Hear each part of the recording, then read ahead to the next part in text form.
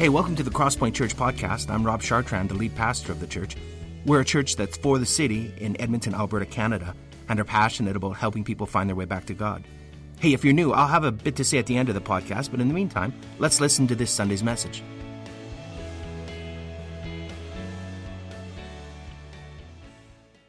Well, good morning, Crosspoint. It feels so good to have so many of you joining us in person. The top half of your faces all look lovely today.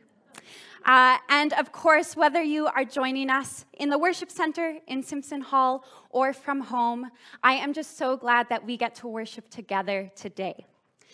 Now, I would like to give a special welcome to the two newest members of our Crosspoint team, Hannah Peters and Carly Uglum. Hannah and Carly, if you missed their introduction video, are the two newest members of our Crosspoint team. Make sure you check our social media pages later this week because a video was shown during the pre-gathering. If you missed it, it'll be on Facebook, on Instagram, all those places later this week. But Hannah and Carly are going to be working with me this summer as we plan and prepare and make Kids Capers happen. And they've only been with me in the office for, I think, 3 days so far, but already they have done some really incredible work, and I am so thankful to have them on our team. Now, what's interesting is that the position that Hannah and Carly hold with us is actually the same position that I had 4 years ago when I first started at Crosspoint. So that summer, I worked with the children's pastor, Rebecca, and we put on 2 weeks of Kids Capers Mission Impossible. And as part of that camp, we took the kids to the Art Gallery of Alberta and played this huge game of real-life Clue, where the campers had to determine which culprit had stolen a piece of art from the gallery worth millions upon millions of dollars. And if I remember correctly, I'm pretty sure it was Pastor Micah who stole it because he wanted to pay for dental school, was the whole gist there. Now, let me just say that taking 50-plus kids to the Art Gallery of Alberta is probably the most stressful thing I have ever done in my life. Because here we are, surrounded by paintings and sculptures that are very breakable and worth a lot of money, and I have to trust that our campers are not going to touch any of them. I have to trust that our campers are not going to run around the gallery, even though they're in a race to be the first team to finish the game. I have to trust that our campers are not going to go out of bounds and see the giant nude portrait installation that is literally taking up an entire wall. I didn't want to explain that one to their parents afterwards. So that time that we spent at the art gallery, I would say it really grew me as a person. You know, it definitely increased my prayer life. I learned what it means to be fully dependent on God. But I chose to trust in the kids. And the only thing that ended up breaking was like a little small side table in the front lobby, and those are replaceable, so it was probably fine. Now, of course, not everyone joining us today has had to trust a bunch of kids at an art gallery, but you've probably all experienced placing your trust in someone or something. Trusting something means that we have confidence in it, that we're willing to rely on it.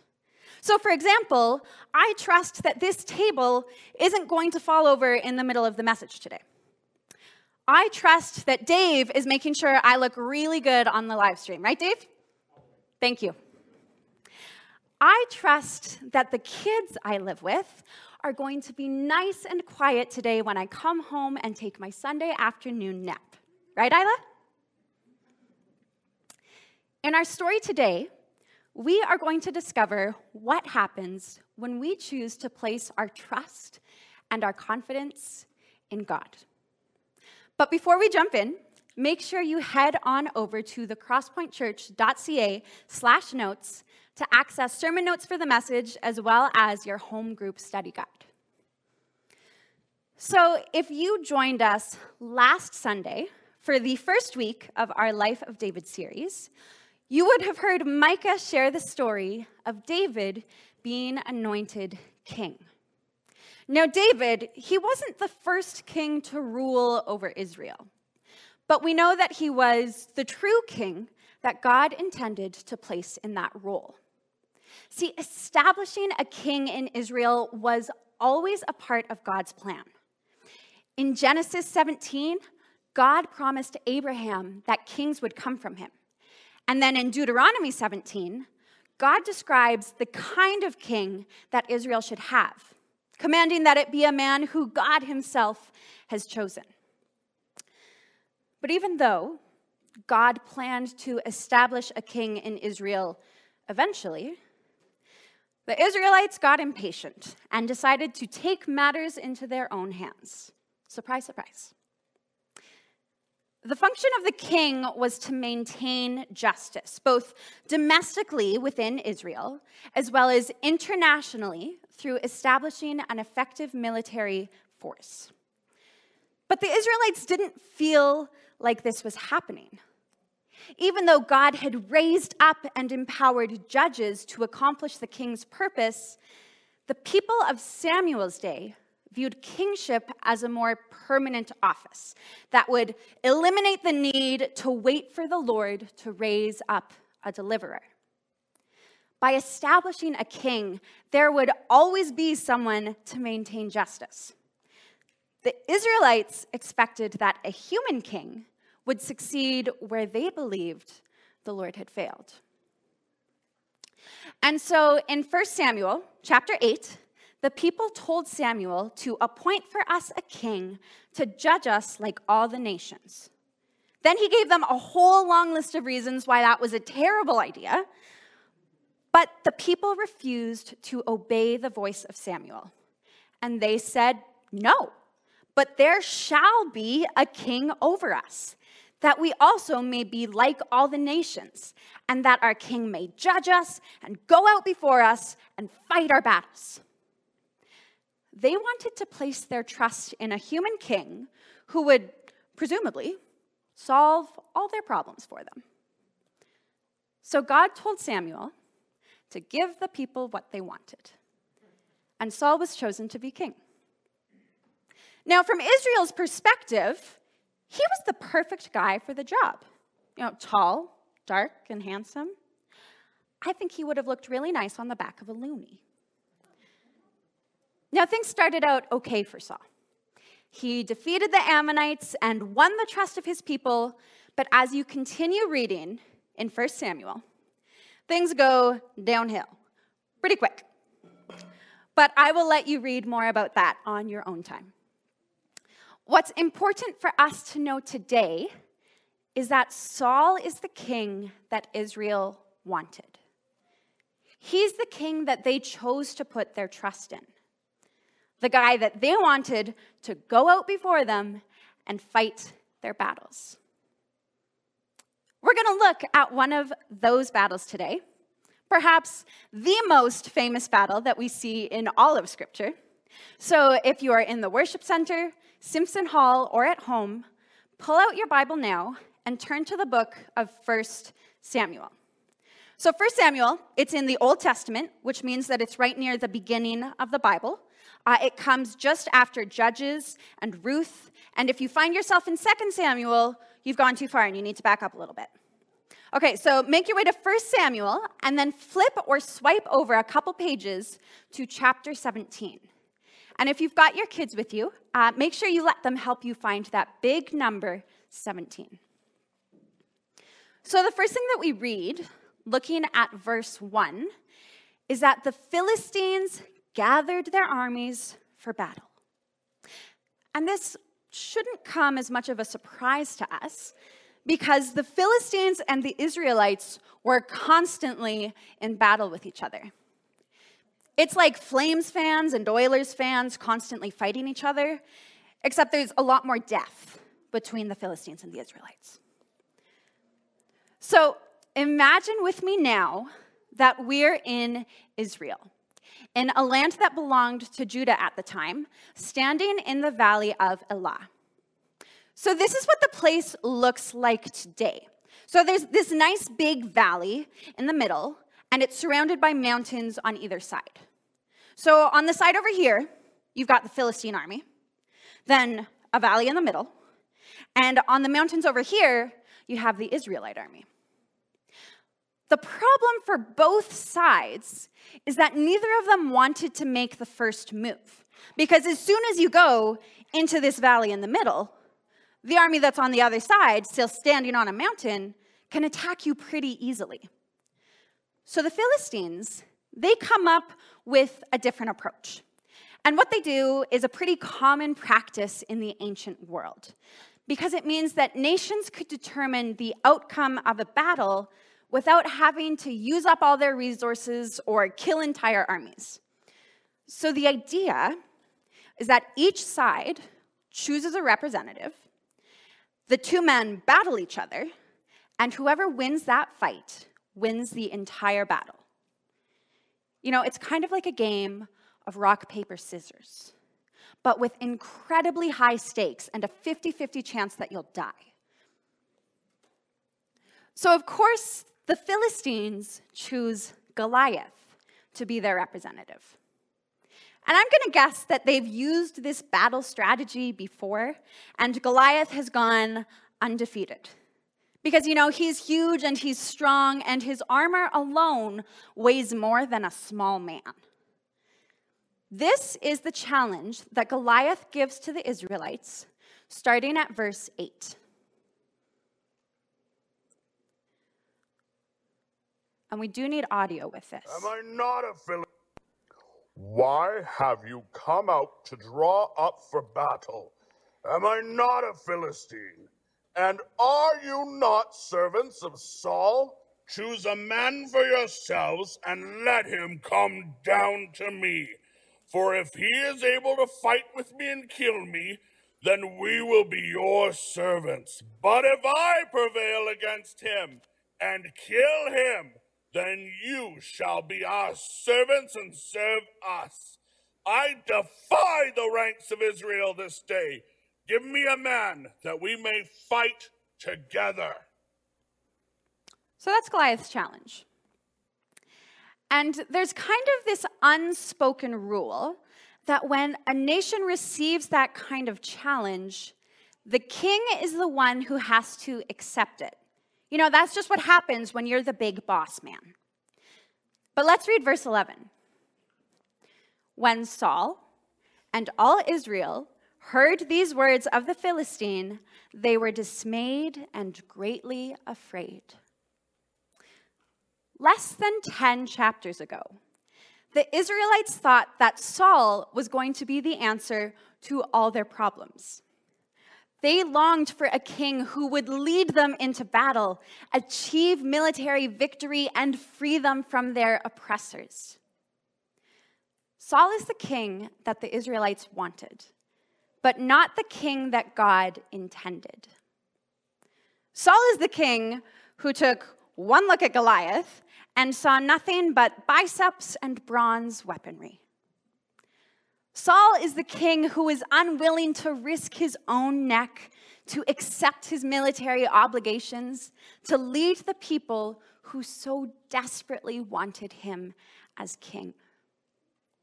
The text shows us that the Israelites have placed their trust in a king who is dismayed and terrified at the prospect of fulfilling his kingly duties. But now, David enters the story. Remember that in the previous chapter, 1 Samuel 16, David has been anointed king, and the Spirit of the Lord has come upon him. David is the true king of Israel, the guy that God appointed to fulfill God's kingdom plans. And the rest of the story is going to show us just how different David is from Israel's first king. Now we can guess that David is probably under 20 when this story takes place because he hasn't yet enlisted in the army like his older brothers did. And normally, David wouldn't have even had the opportunity to witness the battle. But this thing is dragging on and on and on. For 40 days, the Philistine came forward and took his stand, morning and evening. 40 days for Saul to step up and be the king that his people expected him to be. But as we know, that doesn't happen. And because there probably isn't a snack team on site making turkey sandwiches for the entire army, David's father, Jesse, sends him to the battle with food for his brothers.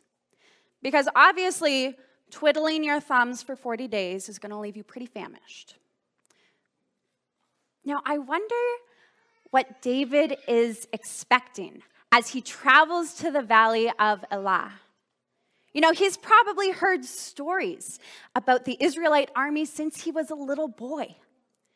The entire nation is trusting these soldiers to fight for them and protect them and win all their battles.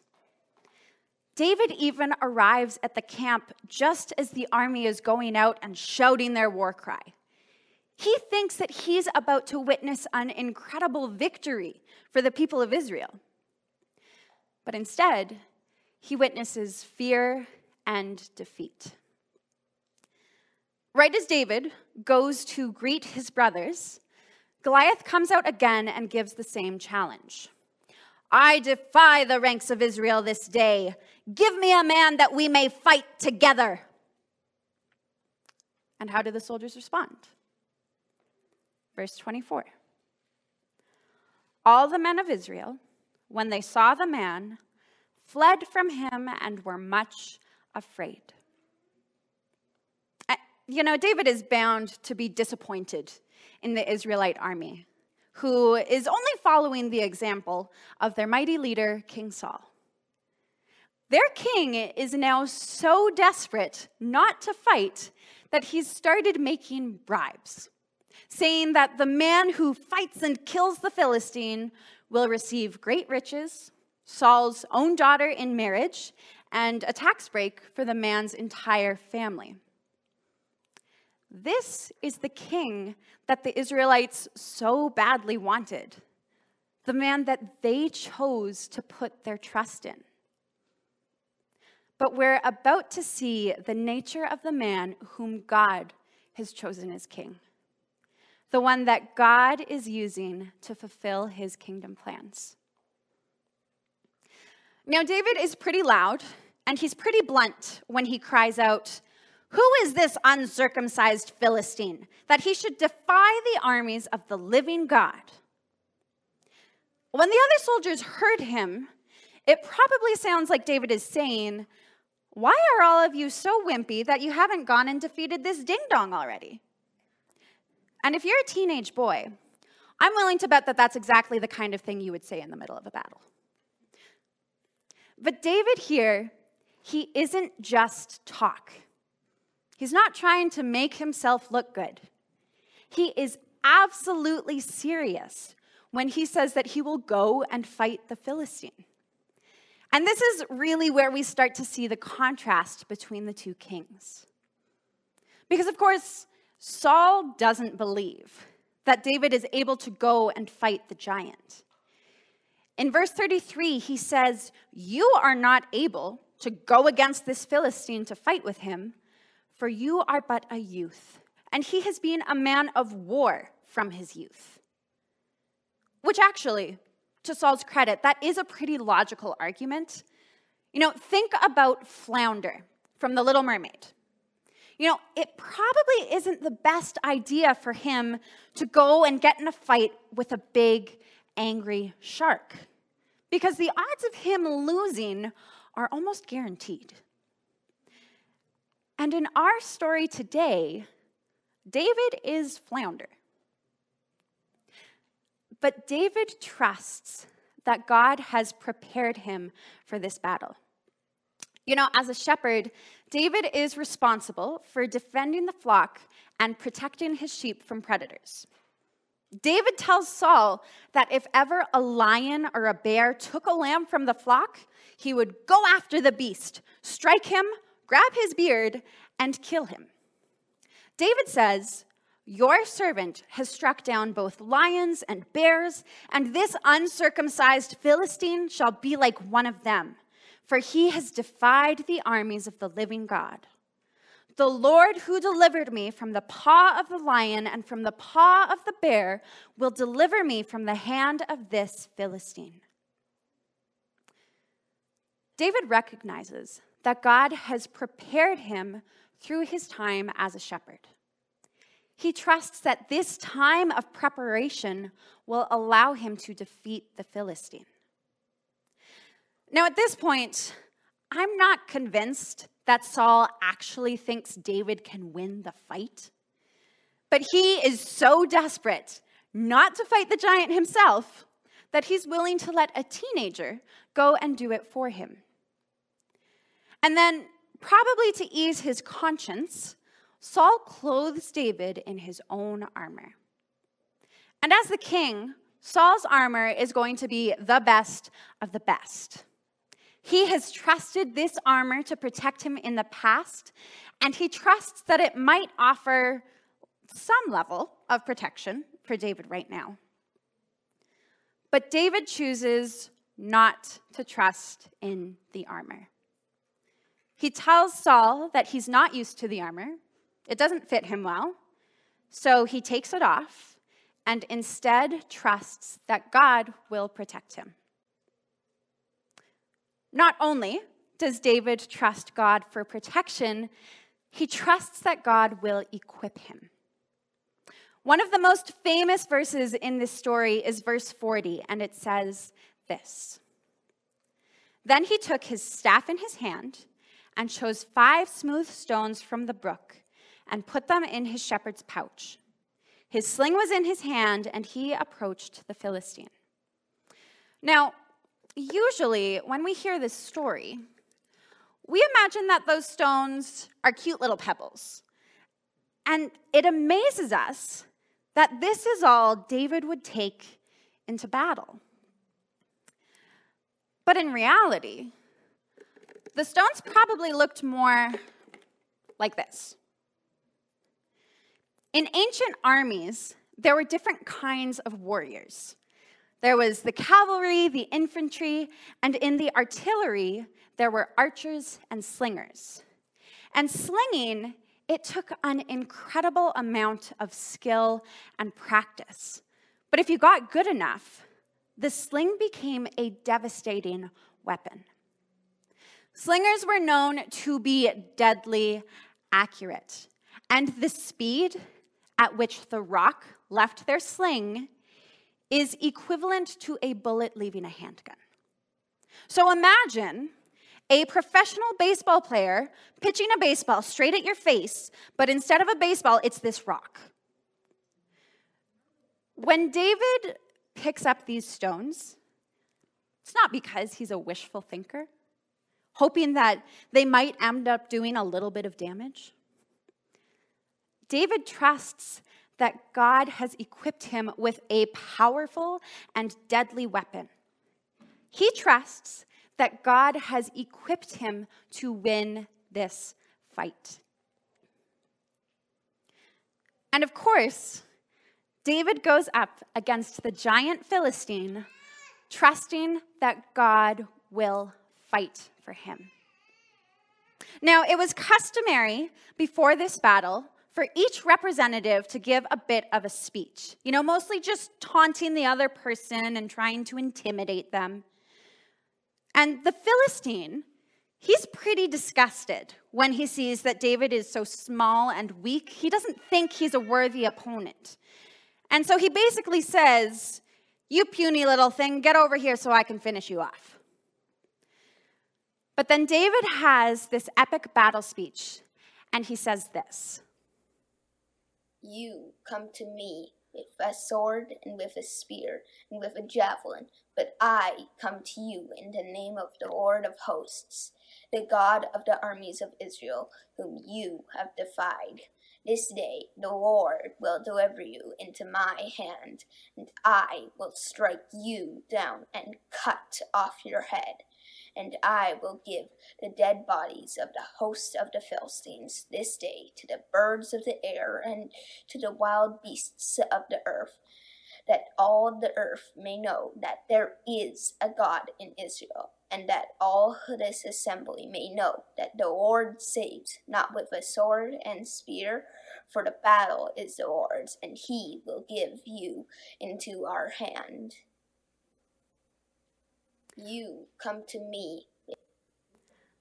Although David knows that he is prepared and protected and equipped, ultimately, this battle is the Lord's. God will fight for him.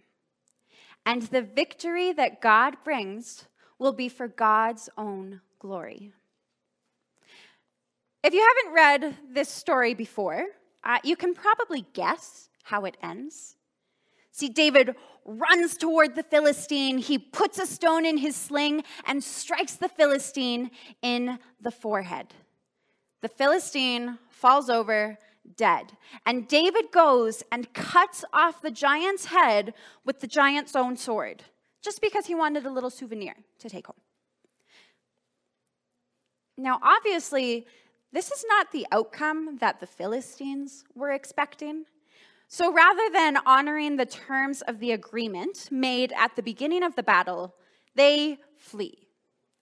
But they flee in vain, because now that the big scary giant has been taken care of, the Israelites are confident enough to pursue the Philistines and plunder their camp.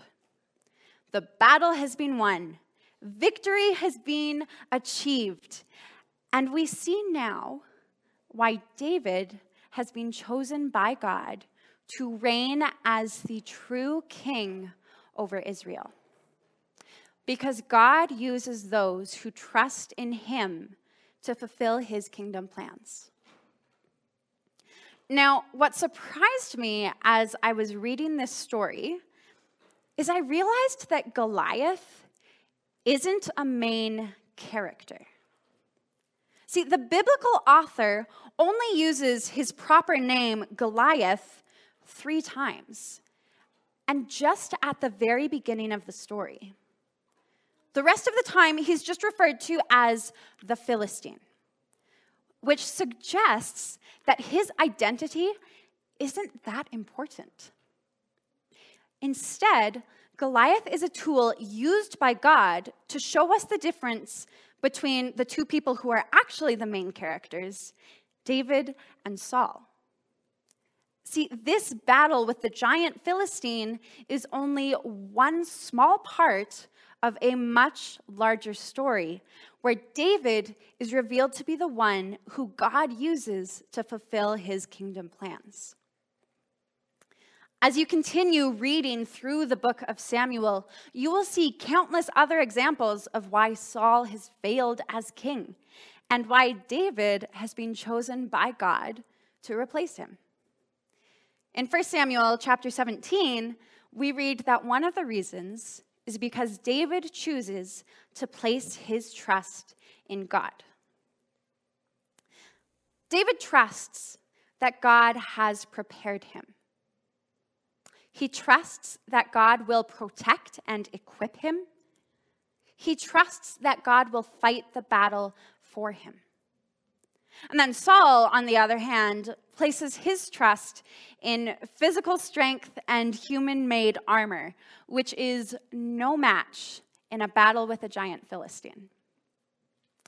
Saul's failure to trust in the Lord of hosts, the God of the armies of Israel, disqualifies him from being chosen as the true king of Israel. Because God uses those who trust in him to fulfill his kingdom plans. Notice that I did not say God uses those who trust in him to defeat giants. Because again, Goliath isn't the main character in this story. I don't think God is telling us that if we have just enough faith in him, every giant will be defeated. Because that wasn't true for David. Yes, he defeated Goliath, but there were plenty of other tragedies in his story, giants that he did not defeat. And we're going to talk about some of those in the rest of our Life of David series. So make sure you stay tuned in for that. I think all of us have giants in our own lives today. And there's no guarantee that we'll be able to defeat them. Whether it's financial burdens or joblessness, cancer, or a broken relationship with a family member. It could be an upcoming math test or an acceptance letter to your dream university or a loved one who is deeply opposed to faith in Jesus. We may not be able to win victory over every giant that we face, but the good news is that Christ has defeated the greatest giant of them all. In the same way that a sling may have been an unexpected weapon for David to take into battle against Goliath, Jesus chose the cross as the most unexpected weapon to defeat sin and death. That is a battle that we could never have won on our own. No amount of strength or dedication or perseverance would have allowed us to overcome the power of the grave. But that victory has been won in Jesus Christ. And that victory is ours when we choose to surrender and believe in him. So David's battle with Goliath does point us to Jesus' ultimate battle with the enemy. But remember that this story doesn't want us to focus on the giants. Instead, it reminds us that God uses those who trust in him to fulfill his kingdom plans. For David, that meant becoming the true king of Israel. But David's kingship wasn't the end of God's plan for Israel or the world. In fact, God's kingdom plans won't be complete until Christ comes again and establishes a new heavens and a new earth. But until that time comes, God is going to use those who trust in him to fulfill his plans for today and tomorrow and the next day and the next. And I would dare to say that you could be one of those people. You won't be king of Israel like David. You won't build the temple like Solomon. You won't rebuild Jerusalem's wall like Nehemiah. And you won't be the rock on which Christ builds his church like Peter. But God can and will use you to fulfill his kingdom plans. You simply need to trust in him. So let me ask, what does it look like for you to trust God today? And what will happen if you do? When I think back to that first summer I was hired on at Crosspoint, I didn't actually think I would get the job. There were some complications with my schedule at the time, which meant that every other church I applied to simply said, nope. They didn't even bother giving me an interview. They just said, thanks, but no thanks. So my hopes weren't high, but I chose to trust in God regardless. Not only did I trust that God would provide meaningful work for me, I trusted that he would give me all I needed to accomplish that work. When I chose to trust God for that interview with Rebecca, and I chose to trust him when I accepted that position, I had no clue what I was getting myself into, or that I would still be trusting him at this same job 4 years later. But I believe that God has used me in these last 4 years to fulfill his kingdom plans. Not because you have to be a pastor to do kingdom work, but because being in this position has given me the opportunity to share God's truth with countless kids and families, and that is absolutely part of his kingdom plans. So trust God to use you wherever you work to fulfill his kingdom plans. Trust God to use you at school to fulfill his kingdom plans. Trust God to use you in your family to fulfill his kingdom plans. Choose to trust God, and he will use you to fulfill his kingdom plans. We're going to take a moment now to pray. And so if you're like me and you get distracted looking around at other people, I encourage you to close your eyes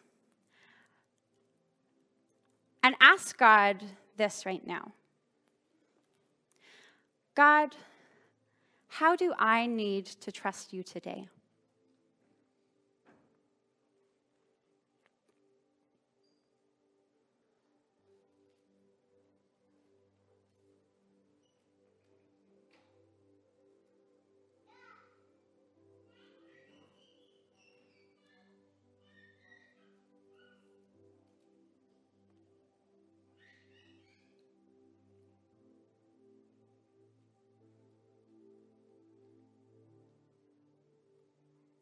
Lord of hosts, how do you want to use me to fulfill your kingdom plans?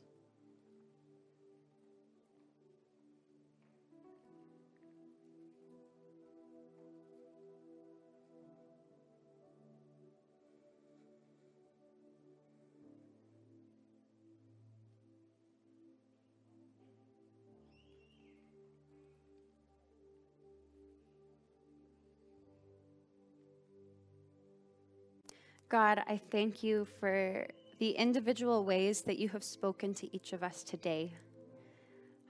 Whether it was a reminder to trust in you or the confidence that you are using us wherever we're at. God, I thank you that you are present and that you choose to speak to your kids. Lord, I pray for everyone joining us today, whether in the worship center, Simpson Hall, or from home. Would they leave today transformed?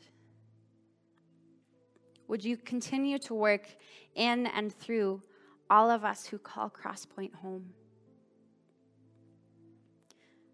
As you send us out into the world, sometimes to fight battles, Lord, in everything that we do, would it be for your glory?